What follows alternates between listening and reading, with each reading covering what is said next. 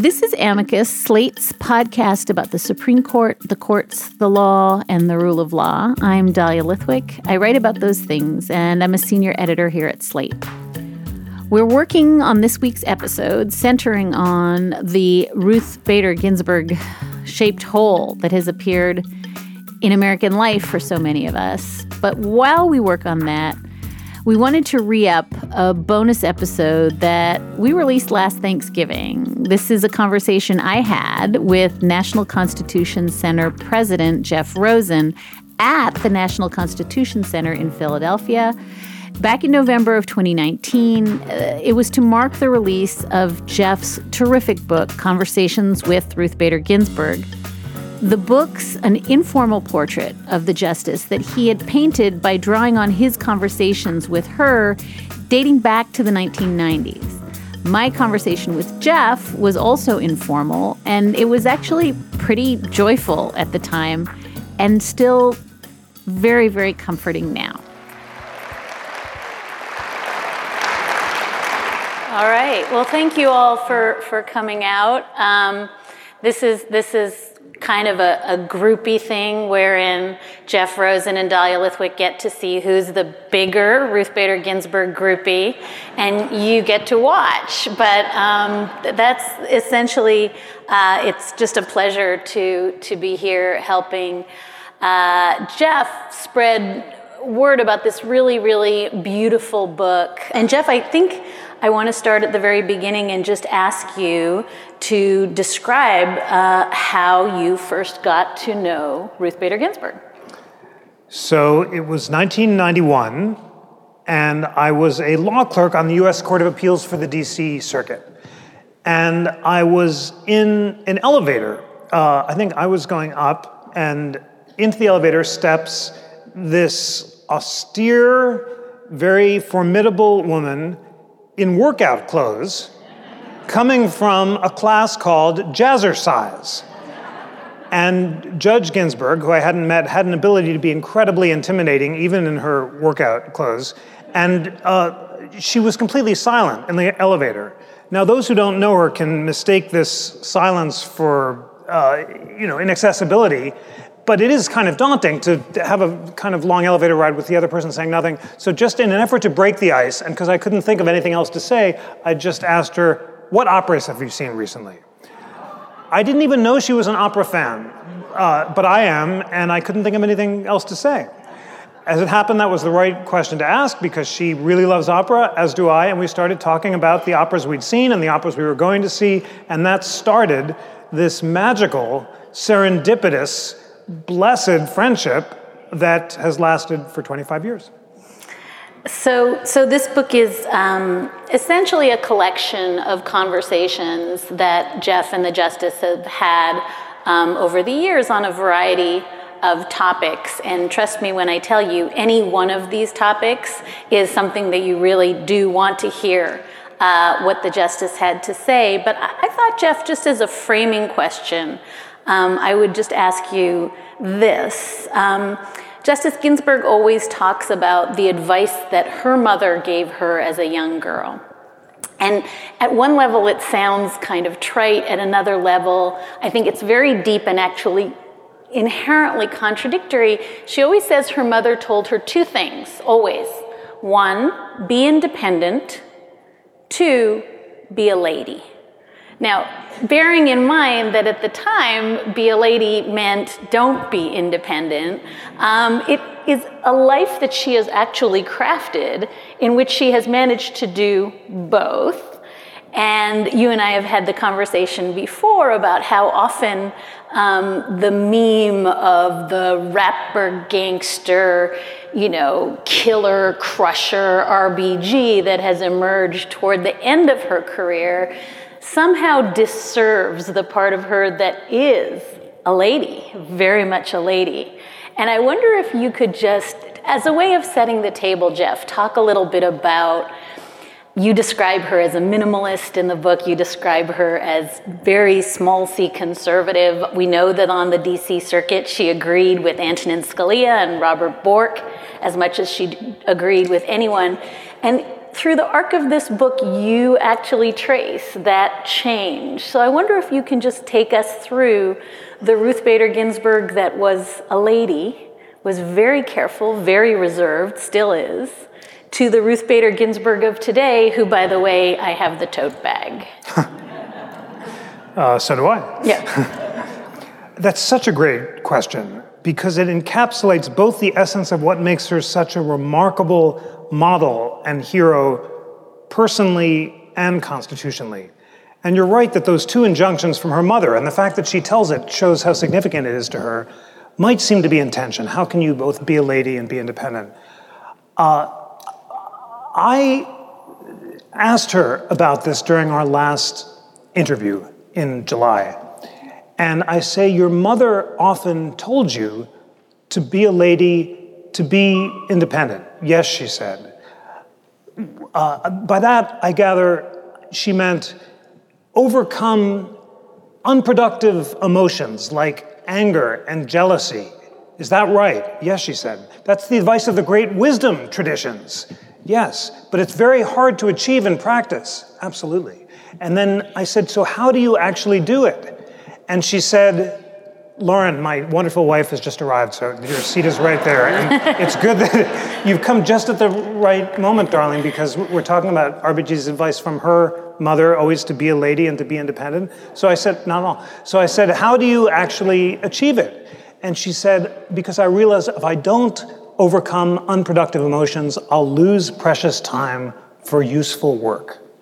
And it's that extraordinary self-mastery that is the advice of the great wisdom traditions, of the Bible and the Bhagavad Gita and the Buddhist traditions, to set aside your ego so that you can focus on achieving your true path and serving others, that she lives more successfully than any human being I've ever encountered. And it was in the course of writing this book that I saw it in action. She agreed to do the project. We began to collect the interviews. I sent her the manuscript last January or so. And then, of course, she was ill. And I didn't want to disturb her and didn't know what was going to happen. On June 27th, 10 minutes after the Supreme Court term ended, I got an email from her saying, I've edited your manuscript and will give it to you on Tuesday. And I was completely stunned, both that she would think of such a thing. Literally, the partisan gerrymandering has just been upheld, and the census is struck down, and she's focused on her deadline. And I came in, I said, I'm stunned that you did this. How did you find time to do this? Well, I did it in the backs of cars, and when I was, at the movies and stuff like that. And every single page of the manuscript was marked up in her beautiful penciled script with both commas and typos, and Paul Golub, my spectacular editor, is here as well, and I would like a round of applause to him because I am grateful to him.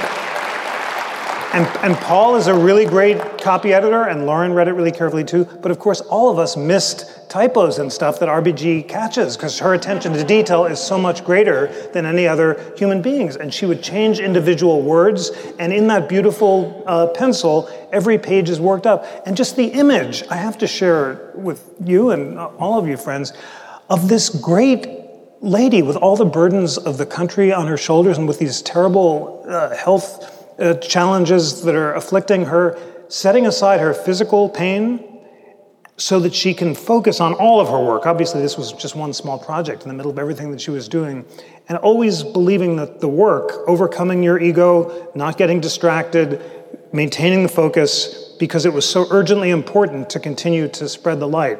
Her ability to actually achieve that inspires me every single day. And Lauren and I talk about it all the time. You wake up and there's the choice. Am I going to start surfing, or reading and learning? And I think WWRBG do, and you read and you learn and you write.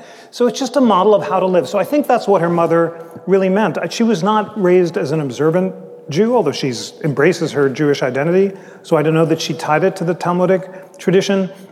But be independent and be a lady meant don't lose your temper. When people are demeaning you with sexist epithets at a time when the epithets were appalling, never get rattled. When judges, male chauvinist judges, are demeaning you with, calling you Miss Ginsburg, and now we know Harry Blackmun's notes, insulting her as well. Never losing your focus. Why I asked her? Because I wanted to win my case. So so it applies to men too. Be a gentleman in the sense of be controlled, achieve self-mastery, as Aristotle talked about it, so that you can achieve true well-being by serving others.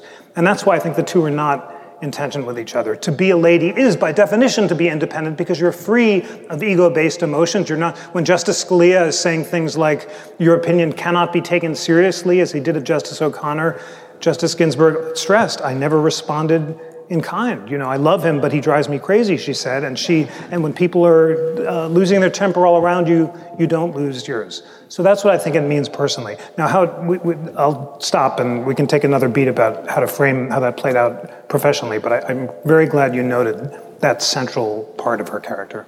My corollary to Jeff's story is that when her nephew, who was her husband Marty's nephew, who wrote the screenplay for the big biopic that came out last year, and it took him years to write it, and he called and said, I'd love for you to have a look at this, thinking that she'd give it the Hollywood read, that she'd just blow through it and a day later send him notes. And she apparently said to him, same deal. She received it. He'd worked on it for years. And she said, page 1, line 1.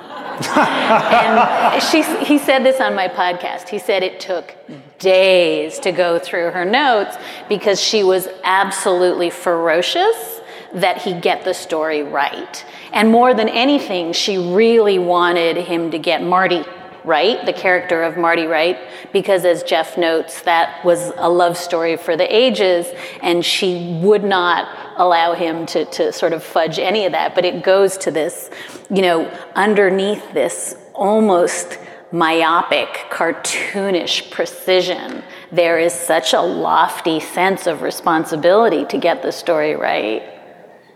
Can I tell one more editing story? Lauren and I were married by her in her chambers, and she said, send me the proposed script that you'd like me to read. And here are a couple samples that I've used before. So we had it and kind of forgot about it. We had our mind on other things.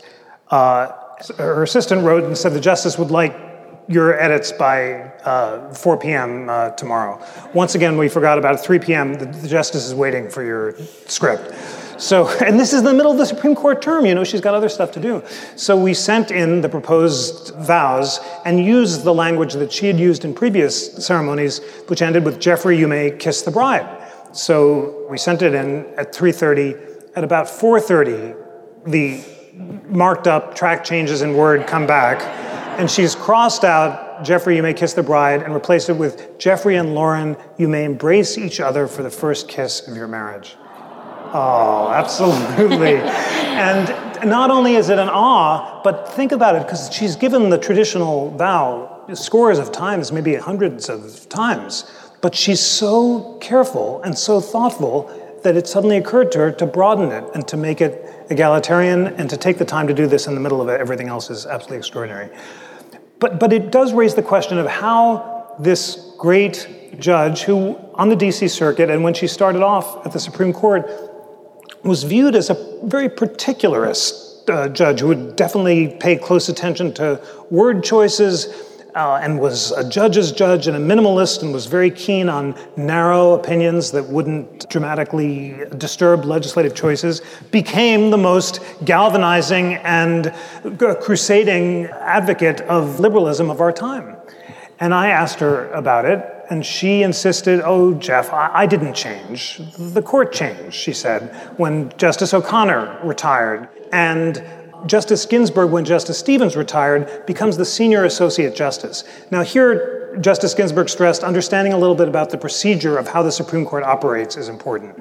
When the justices hear cases, and then they go around the table and they vote.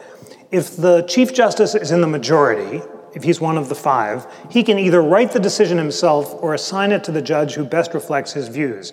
If he's in the minority, then the senior associate justice in the majority can be a shadow chief, and she or he writes the decision or assigns it to the justice who best reflects her views. When Justice Stevens retired, Justice Ginsburg becomes the senior associate justice, all of a sudden she thinks her role changes. Far from being the minimalist, always crafting narrow opinions, she thinks it's important for the liberals to speak in one voice. So she starts writing the main dissents, and it was in 2013 that she writes her Shelby County dissent, which inspires the Tumblr blog, The Notorious RBG, which goes viral. And she writes the majority opinions when she has the opportunity to do that.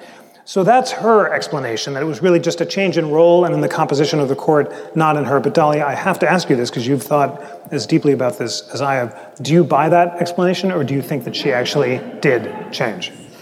So, it's interesting. Jeff recounts in the book a case that happens when RBG is on the bench alone.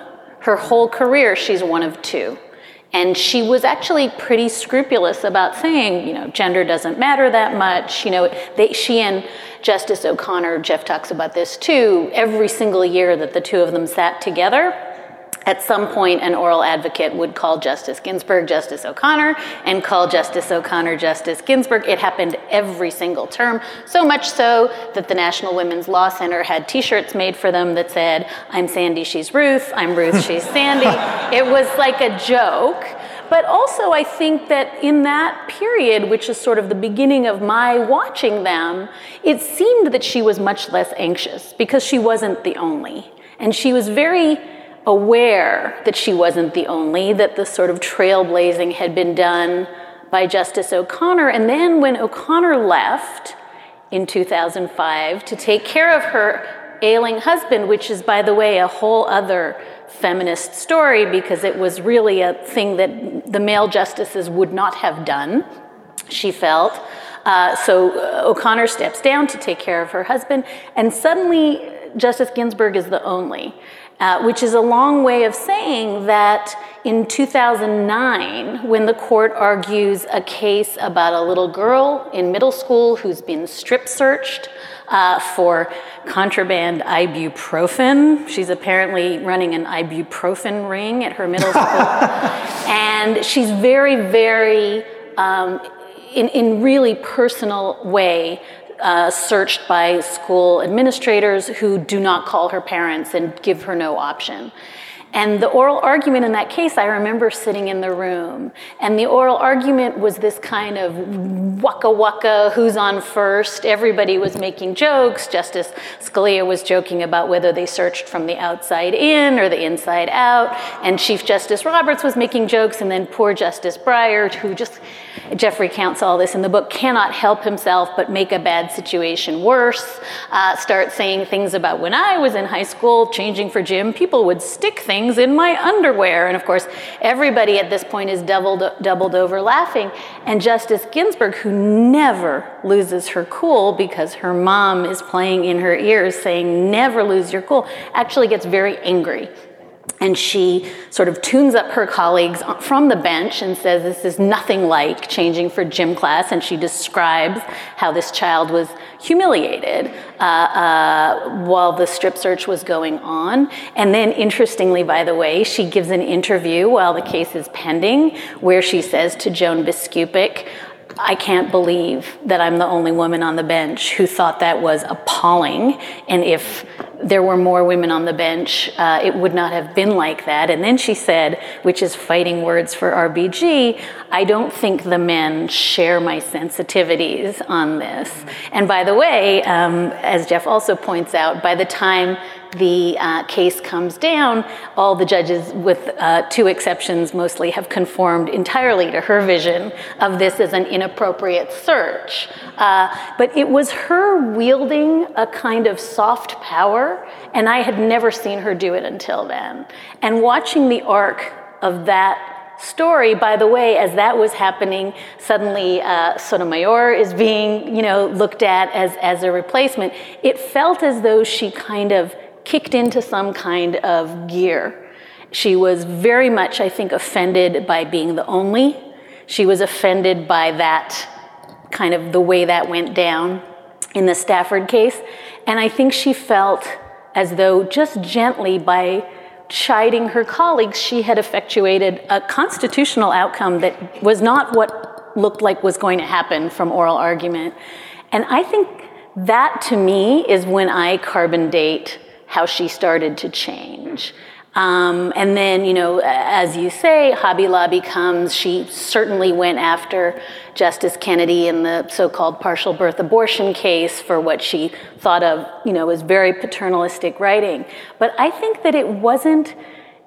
I think that the axis is wrong. It's not that she changed or the court changed. I think she realized she had a really singular role she could play, and that she was very deft and subtle about playing it initially. And I think as it started to feel comfortable to her, she really, really, by Hobby Lobby and by Gonzalez and, the other cases that came along, I think she embraced it. That's so convincing, and that is really a powerful account. And saying that she felt comfortable in the role seems right, too.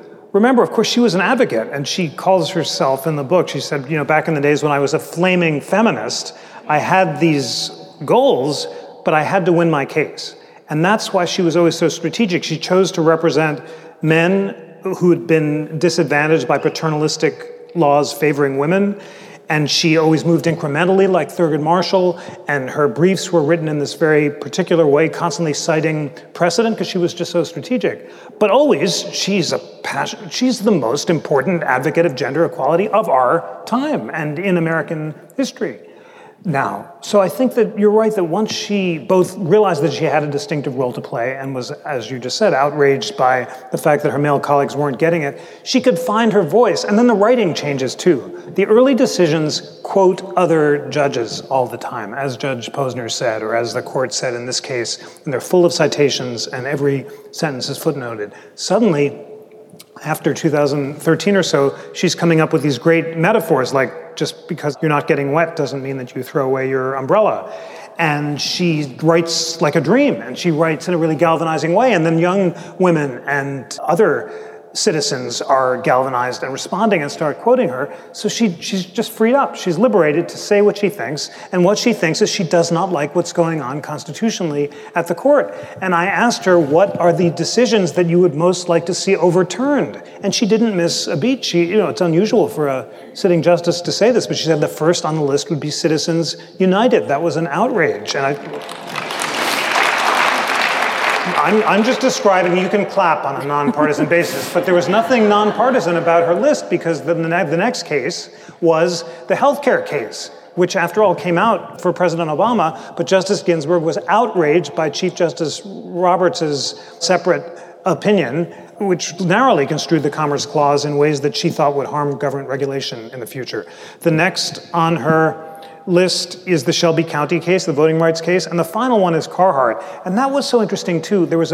I wrote an article around the time that Carhart came down saying Justice Kennedy votes with the liberal justices in the marriage equality and abortion cases. And she wrote a letter out of the blue saying, you might be right about upholding Roe and Casey, but what about Carhart, and what about Stenberg, and what about those paternalistic stereotypes? And she was offended by the notion that these meek women had to be protected from regretting their own choices. And she said so. I think you're right. Finding her voice, feeling comfortable, and then suddenly all the roles come together, and you realize what it's like to have the Thurgood Marshall of the women's movement. Now we can call Thurgood Marshall the Ruth Bader Ginsburg for African Americans, because this is just a constitutional hero who found her voice.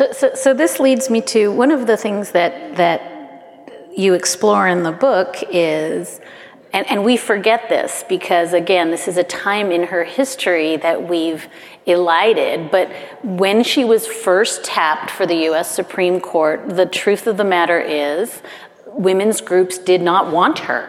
They were strongly opposed to her. One of the funny codas to this story is that it was Marty Ginsburg, work in the refs, who managed to get, and Jeff Rosen, by the way, who writes a piece in the New Republic that bounces her to the top of the list. But the women's movement was really, really suspicious of her. And we've forgotten that piece of history.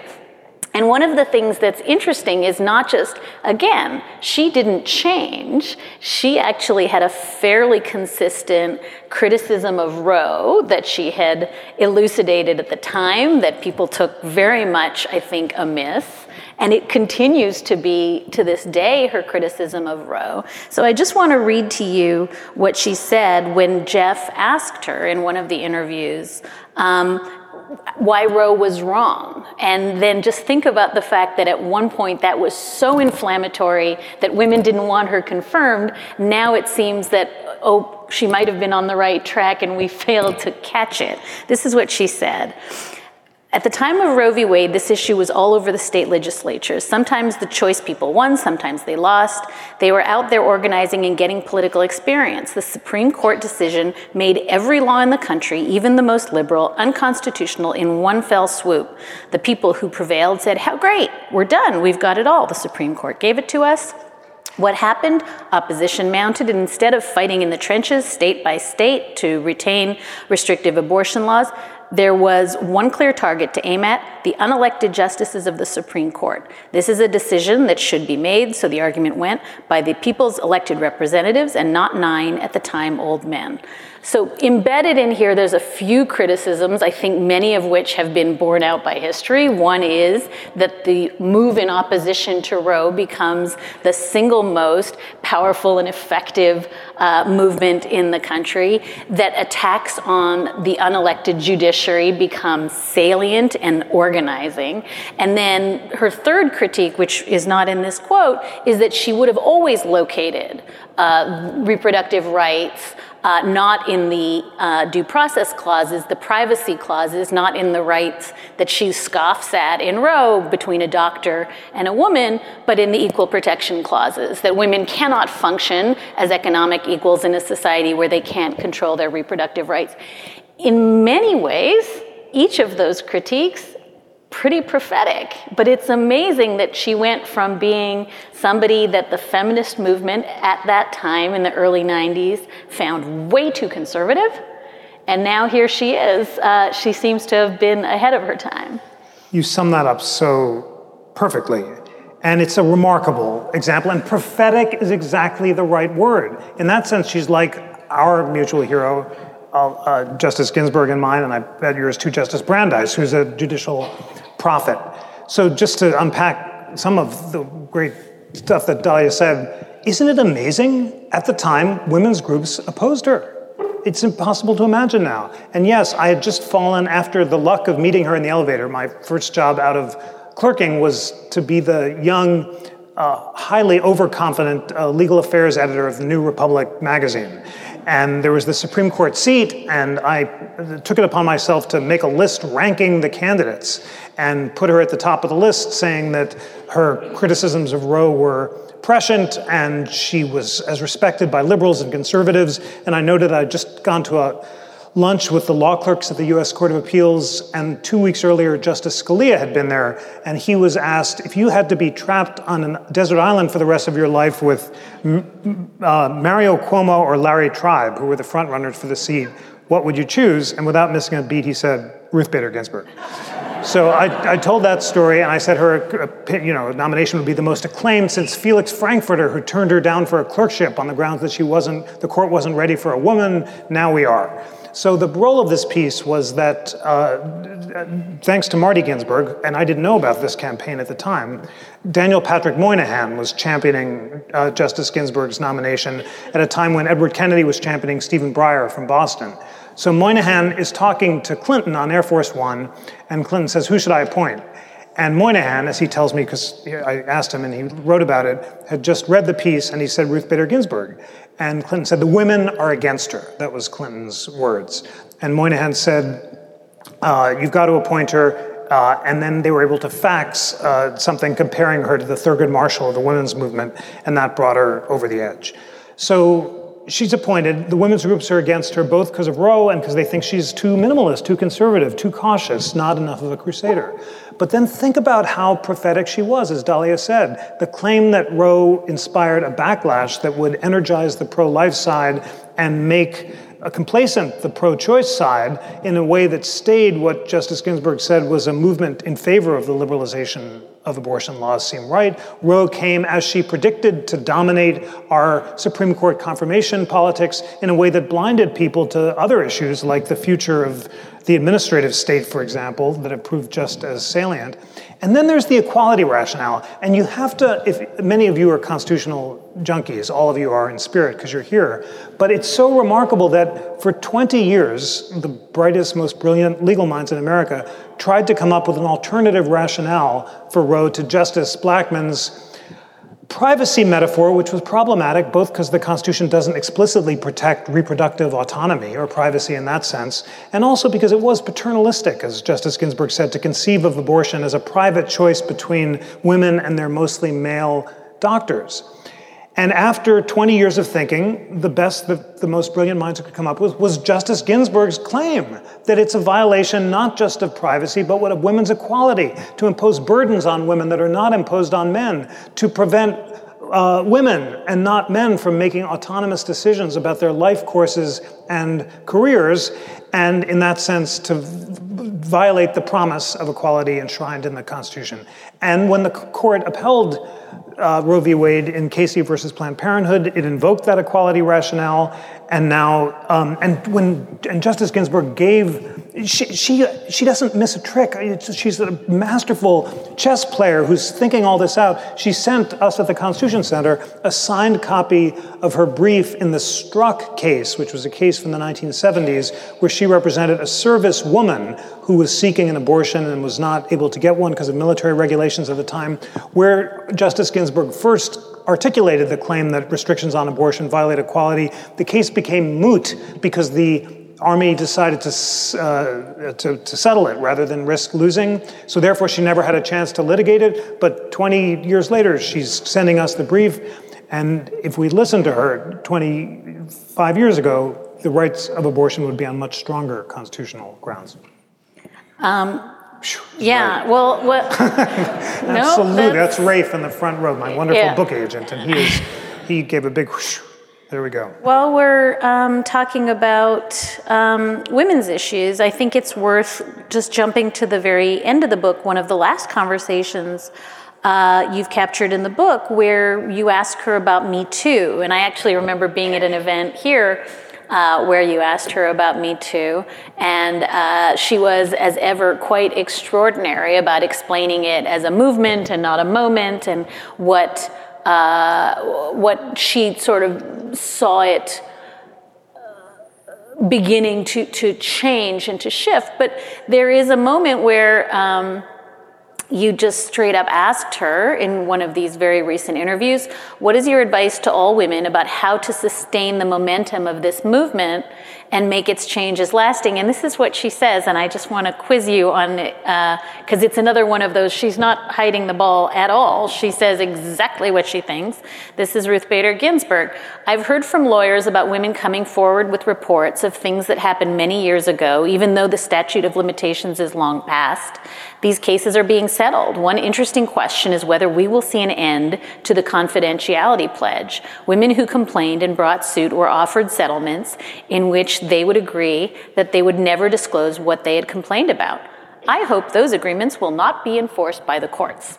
So that's Ruth Bader Ginsburg just blowing up the NDAs and all of the requirements that have really, I think, been used by powerful men to suppress Me Too stories. And were you shocked that she just straight up said it? It's extraordinarily striking. She's completely ahead of the curve. As usual, she understands the most technical issues far better than any of the rest of us. Since realizing the significance of that statement, I just have begun to look into this, and I gather there is an argument that non-disclosure agreements made under duress, where both parties don't have equal bargaining power, could be unconscionable and unenforceable. But it's a completely cutting-edge legal issue, and she boldly jumped right into it and said how she thinks that it will come out. It was remarkable. What else did you make of her? There's a lot about Me Too in the book, and there's this incredible dramatic encounter between her and Margaret Atwood. So when I told Justice Ginsburg that I wanted to collect our conversations as a book, she agreed to support the project, and then she invited Lauren and me to spend the weekend with her at the Glimmerglass Opera in 2018. You can imagine that this was nirvana for both of us, the combination of RBG and the opera was great, and well, at least West Side Story was great. And then we went to see Margaret Atwood, who was giving a lecture on the 3 phases of feminism, and Me Too. And Margaret Atwood said that there had been 3 phases of feminism, and that this last one, the Me Too one, she feared would provoke a backlash and that its changes would not be lasting.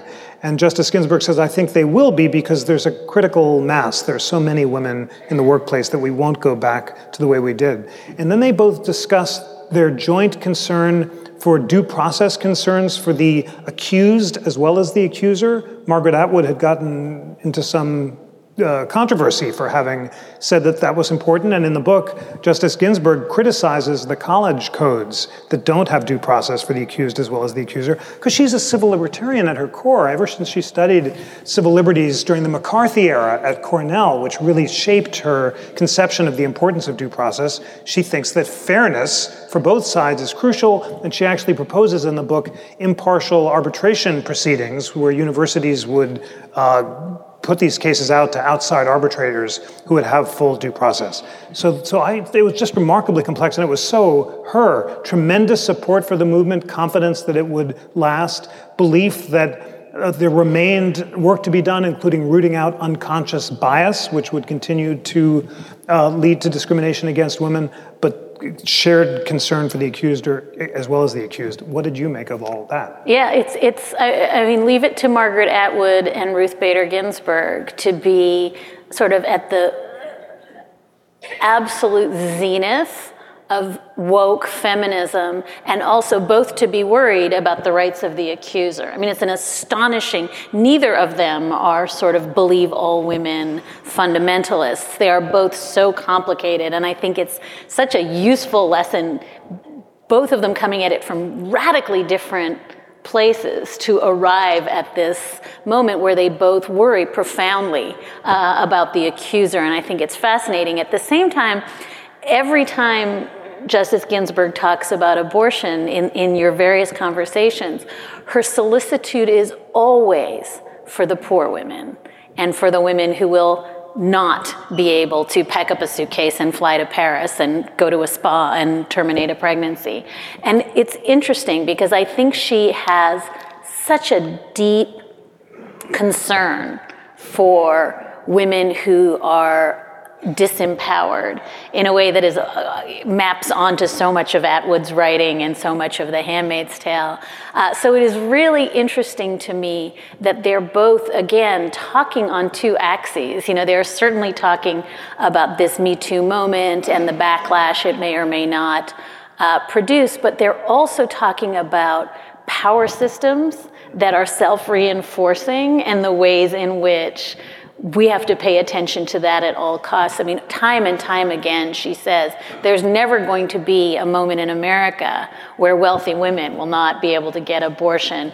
And again, when you think back to the critiques of her that feminists were making in the 80s and 90s, where they said, you know, she's functionally just a lady who lunches. You know, she just speaks for rich, privileged lawyers. She has I mean, that was the critique of her, that she wasn't, they wouldn't have used the word at the time, but she wasn't intersectional. They thought she was ridiculously privileged and out of touch, and yet here she is at the other end of her career. She seems to be the person who is most, I think, vociferously articulating the proposition that we have 2 tiers of reproductive justice in this country, and why is she the person who has to keep saying it?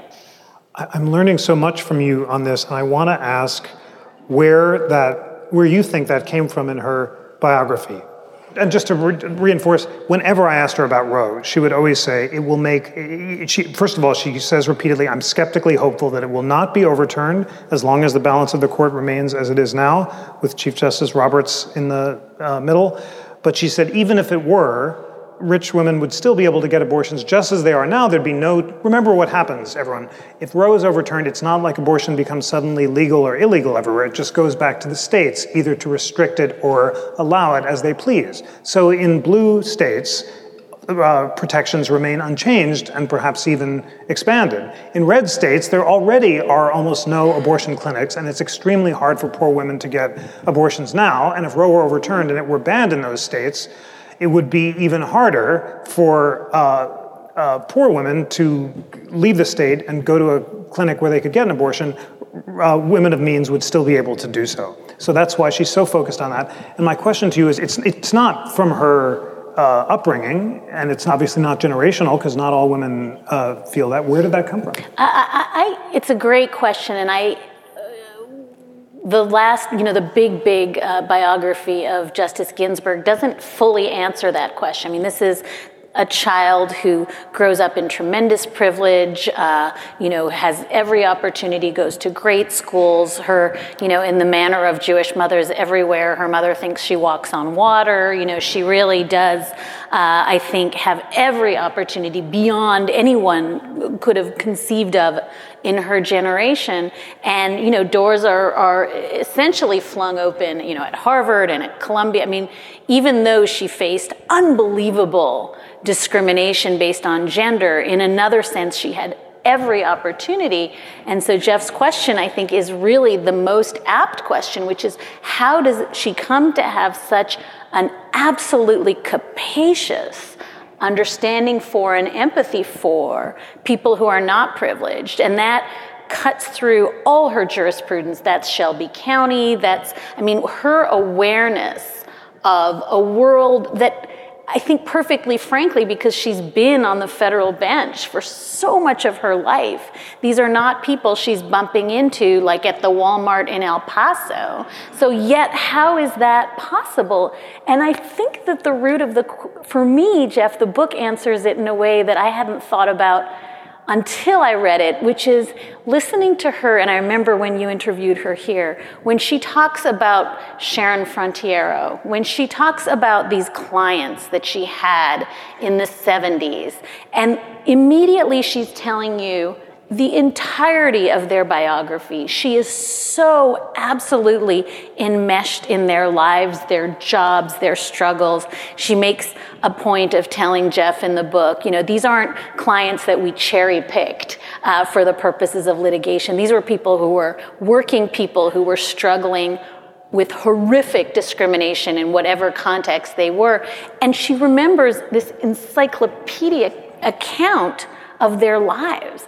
And it answers for me this question, which is, I think her empathy, which is hard to square with the affect of somebody who seems at this point to just be a brain in a vat, and who is not like deeply emotional and never loses it. And, the emotional bandwidth is about this much. And yet her capacious empathy with people who are not like her, I think, is a signal quality she's carried through her life. And it makes her very different, when you want to accuse justices of being elitist and out of touch. I think her capacity to deeply, deeply empathize with lives that are not like hers, to imagine herself into someone else's shoes. And it, in some ways, I think, is bookended by the entire beginning of her career. She has to talk to panels of all white male judges and try to persuade them that even though they think she's super lucky to be taken care of and to not have to worry her pretty little head about jury duty or Social Security or money, and she has to say to them, okay, start from the proposition that I am the luckiest, most pampered girl in the world, but... And then she jujitsus largely by bringing appeals on behalf of men. But I think that in itself was such an act of emotional empathy, of imaginative connection to people who absolutely couldn't understand. But I think that her entire career has been an arc of translating lives that cannot be understood to a judiciary that is, by definition, not going to move. Wow, that is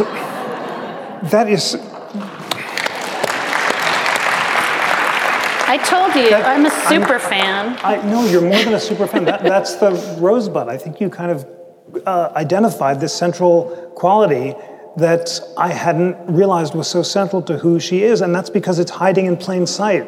As you say, this is a woman who was criticized for not having the big heart that, Clinton wanted a big heart and Obama wanted a big heart, and she was considered the judge's judge who was always focusing on the law. But behind that particularism was the warmest and most acutely attentive empathy imaginable, so attentive that when she's reciting all the details of those cases, she's living those indignities with those people. She realizes that Stephen Wiesenfeld, who can't get Social Security benefits because the law gives those benefits to widows but not widowers, and therefore he can't be the sole caregiver for his son, she gets to know Stephen Wiesenfeld, and she not only wins the case for him, but she stays in touch with him, and she performs his second marriage, and she marries his son at Columbia, and she's keeping in touch with Sharon Frontiero, who she's going to go see at the 100th anniversary of the 19th Amendment. And so my mom passed in January, and Justice Ginsburg was recovering from her cancer surgery, and I saw her for the first time. It was her first outing after the surgery. Right after my mom died, a week after my mom died, she'd just come out of her surgery, and the first thing she did was pass along a handwritten note expressing sympathy for my mom, which I used as the dedication, always thinking of others. I remember I told you that I think that her ability to master her ego and unproductive emotions so she can serve others is the embodiment of what the wisdom traditions counsels. That's why she's a model of how to live. She's just constantly thinking of others, paying attention to the small details of others' lives, and carefully conserving her energy and precious time so that she can devote every bit of her time on earth to serving broader ideals and to thoughtfully engaging with other people. And that's the irony of the woman Marty always used to say, my wife, people wrongly think that she's a cold fish. She's not like that at all. And they could think that because, when you first meet her, she did what she did to me in the elevator. She's just silent. She just doesn't say anything. It's sort of like a Martian, And unless you have the good fortune to stumble into the right topic, the $64,000 question, what operas do you like, happen to be the right question, then you wouldn't get. But behind all that is just constant concern for others. What a remarkable model of how to live. And thank you for solving it. Yeah, well, okay, so we have some questions, and I'm going to ask them, and then you can either answer them or spike them to me. It's the question that I think plagues a lot of otherwise stalwart fans, which is, did she consider stepping down when Obama could have appointed a replacement, and why didn't she, and why are we in this pickle? The word pickle is not in the question. I'm sure that we have a very well-behaved audience, so this pretty kettle of fish, yes. I'm sure that someone said. I asked her, whenever it was the time in Obama's second term when people were criticizing her for not retired, I said, people are criticizing you for not stepping down. Why didn't you step down? And she said, what reason is there to believe that anyone better than I could have gotten through the Senate? And, as it turned out, given what happened a year later, that was not a crazy prediction. So there we go. I will add my gloss to that, which is I think she really watched. I flicked at this initially, but I'll unpack it a little bit. Sandra Day O'Connor essentially got forced off the court. Sandra Day O'Connor goes to Chief Justice Rehnquist, who has thyroid cancer, and says to him, I'm going to go in a year to take care of my husband. I will go in a year. You go now? And he says, no, you go now, because I'm going to be fine. She leaves a year before she's ready. By the way, by the time she has left, within a few months, her husband has to be hospitalized, and within a short time after that, doesn't recognize her anymore. So she gets kind of pushed off the court. And then, of course, Rehnquist's answer for why we can't both go at the same time is we can't have two vacancies in the same summer. That's unseemly, which is true. And then he dies almost immediately thereafter. So I think the story, as I have heard it, is that she felt that O'Connor was sort of falling on her sword to take care of her husband, but being forced off before it was time. Had a year passed, as she had anticipated, she would have made a different choice. She could have been on the court for 6-7 more years.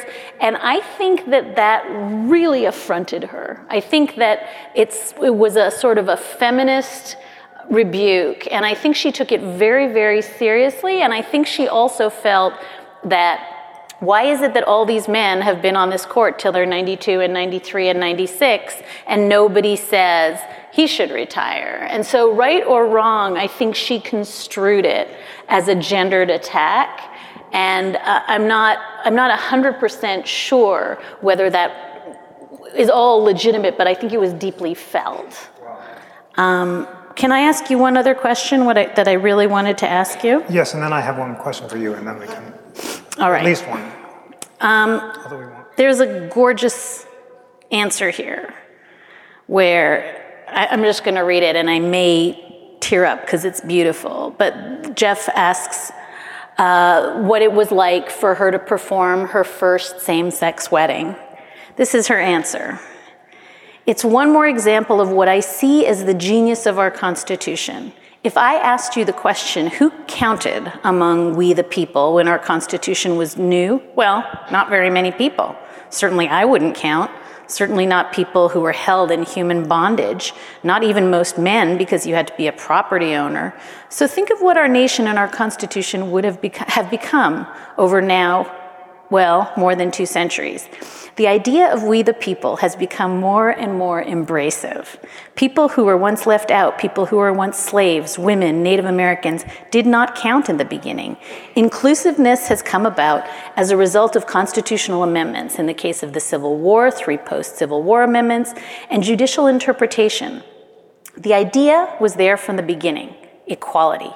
And yet you can read every page of your pocket Constitution and you will not find in the original Constitution the word equal or equality, even though equality was a main theme of the Declaration of Independence.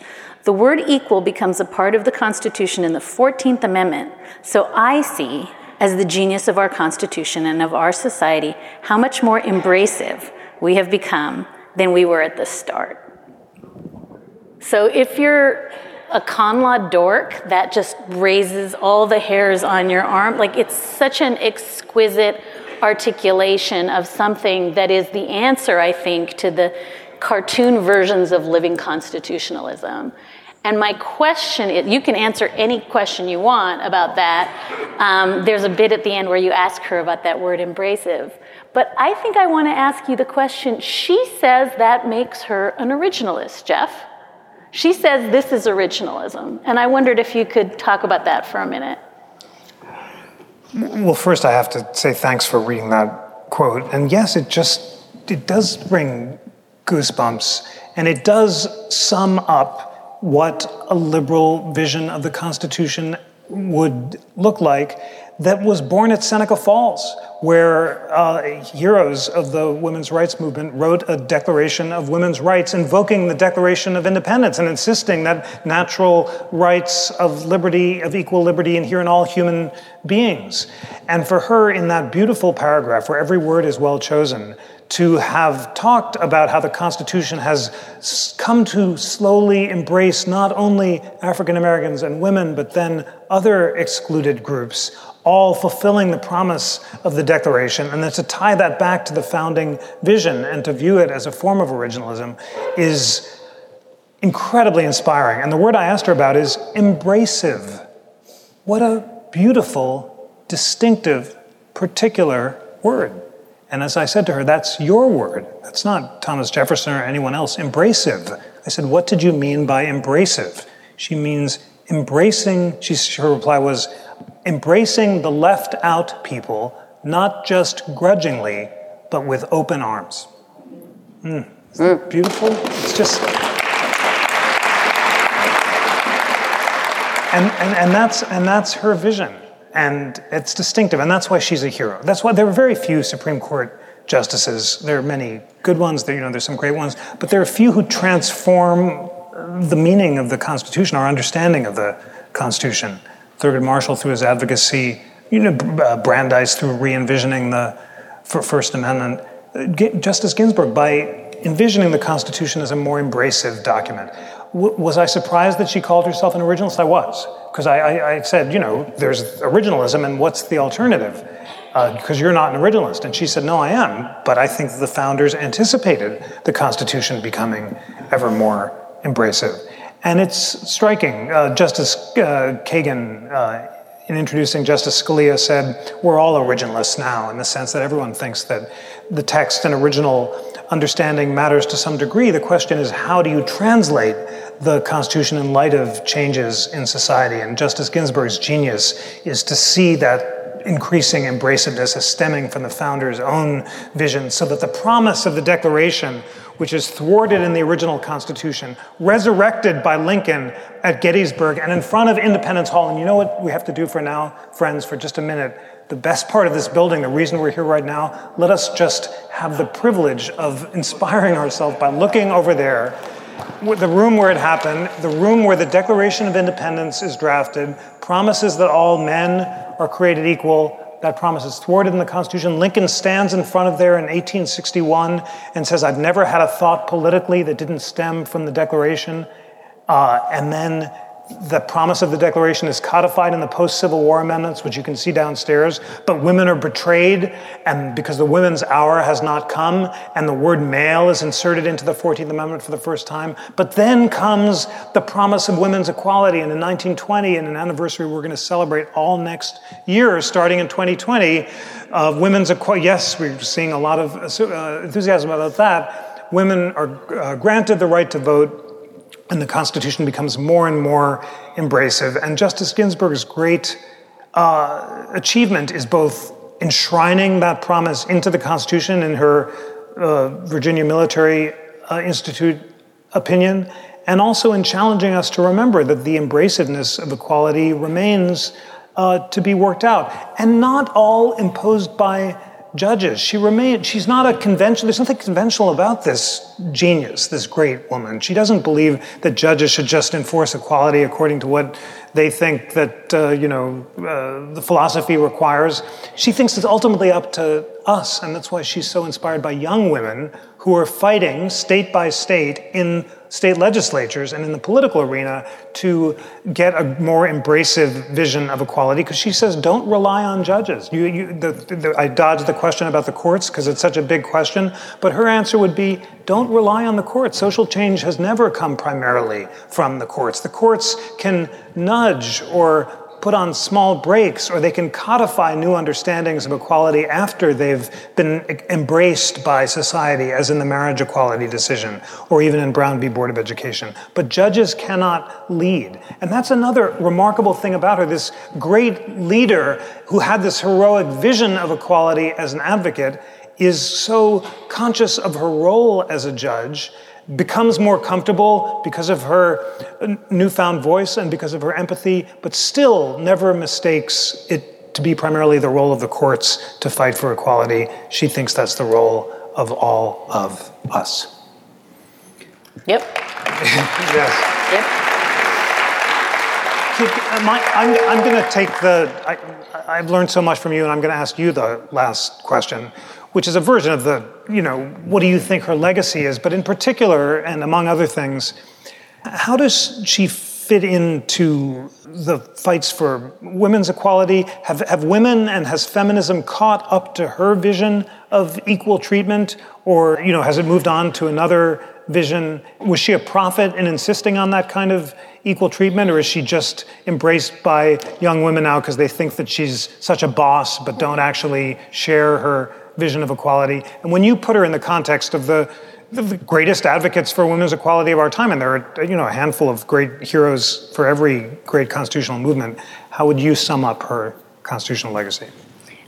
Yeah, I think it's a great question, and I think in a complicated way, she's both too early and too late. In much the same way when we talked about her vision of reproductive freedom, that we are only just catching up to, although for a long time she was ahead of her time. And I think in a profound way, she has said, when I've interviewed her, that she worries that young women, the kids, don't have any understanding of what life was like, what her life was like, what even life was like pre-Roe, that we've become so, Harold Bloom's word for it is belated, that we can't even imagine a time where there will be no abortion. And I think she worries about those things, that we have somehow, and she talks about it a little bit in that quote about winning Roe, that, we spike the football, we say it's over, and no one believes we can ever go back. And I think she's anxious about that. I also think there's a through line in her thinking. It emerges so strongly in the book, where she authentically believed that the marriage she and Marty had, where, he did the cooking and she did the writing, and he picked up the kids from school and she did the writing, and, he went to the meetings when the kids were bad and she did the writing. I think there's a lovely quote from Jane, her daughter, in the book, where Jane says, my dad cooks and my mother does the thinking, right? And that's how she thought all of our marriages were going to look like that. By 1979, we were all going to be in that marriage. And clearly that's not what happens. And, when I've spoken to her about this, I think she still feels that the keystone here is going to be this kind of small, granular domestic equality that she thought, and she posits it in different ways in terms of, time off work and maternity leave. I mean, she has programmatic definitions of it. But I think she genuinely believed that we as a society would be much more equal in that sense, that, that lofty constitutional sense, but also in the guys. Change the toilet paper roll. It's not hard. And, we're still not there. And so I think that there's a way in which she's always a bit shocked that, like when you watch the Jetsons and you're like, wait, we're not, flying around in the air. I think she's shocked that there's still such a massive disparity in just, work organization and domestic organization. And she talks about how is it possible that there's parity in law schools and yet women are still not, partners at law firms. So I think that's the part that shocks her. And it's funny because it always circles back to, I think she just really believed that we would come further than we are at that silly domestic level. And I remember thanking her profoundly because I have said on more than one occasion, she raised my children, because when my kids' preschool teachers would call every single time they were badly behaved, and I could quote Justice Ginsburg, who, when her son was badly behaved, and they constantly called her, never Marty. And at one point she sort of very, very angrily said, "The child has a father." And I actually said that to my son's preschool teacher. I don't have to be the only person you call. But I think that even, that happened with such a massive timestamp differential, and yet still the world hasn't changed. And even now, I think more so than even she would have said 5 years ago, the space in which women are allowed to exist and thrive publicly is contracting in front of our noses. And so I think in that sense, again, she was both a prophet, but also kind of a disappointed prophet, that we haven't done the work of organizing ourselves according to this, in her view, just crystalline, obvious definition of what equality would look like.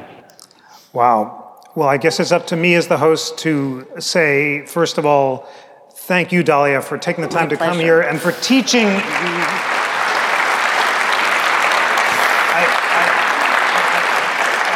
I need to finish the thanks, which is for teaching me as much about RBG as I could possibly hope for. And let her shining spirit, which you so beautifully identified, of disciplined empathy, inspire all of us to be better people and better students of the Constitution. Thanks for coming, and thank you so much. Thank you. That was me with Jeffrey Rosen, National Constitution Center president and host of the podcast We the People, in a conversation that we recorded in November of 2019 in front of a live audience at the National Constitution Center. The National Constitution Center has another podcast, Live at America's Town Hall, which shares the live constitutional conversations hosted by the NCC. Today's show was produced by Sarah Birmingham, with thanks to Jeffrey Rosen, Jackie McDermott, and the National Constitution Center. Gabriel Roth is editorial director, Alicia Montgomery is executive producer, and June Thomas is senior managing producer of Slate Podcasts. Thank you so much for listening. If you'd like to get in touch, our email is amicus@slate.com, and you can find us at facebook.com/amicus-podcast. We'll be back with a new episode of Amicus later this week.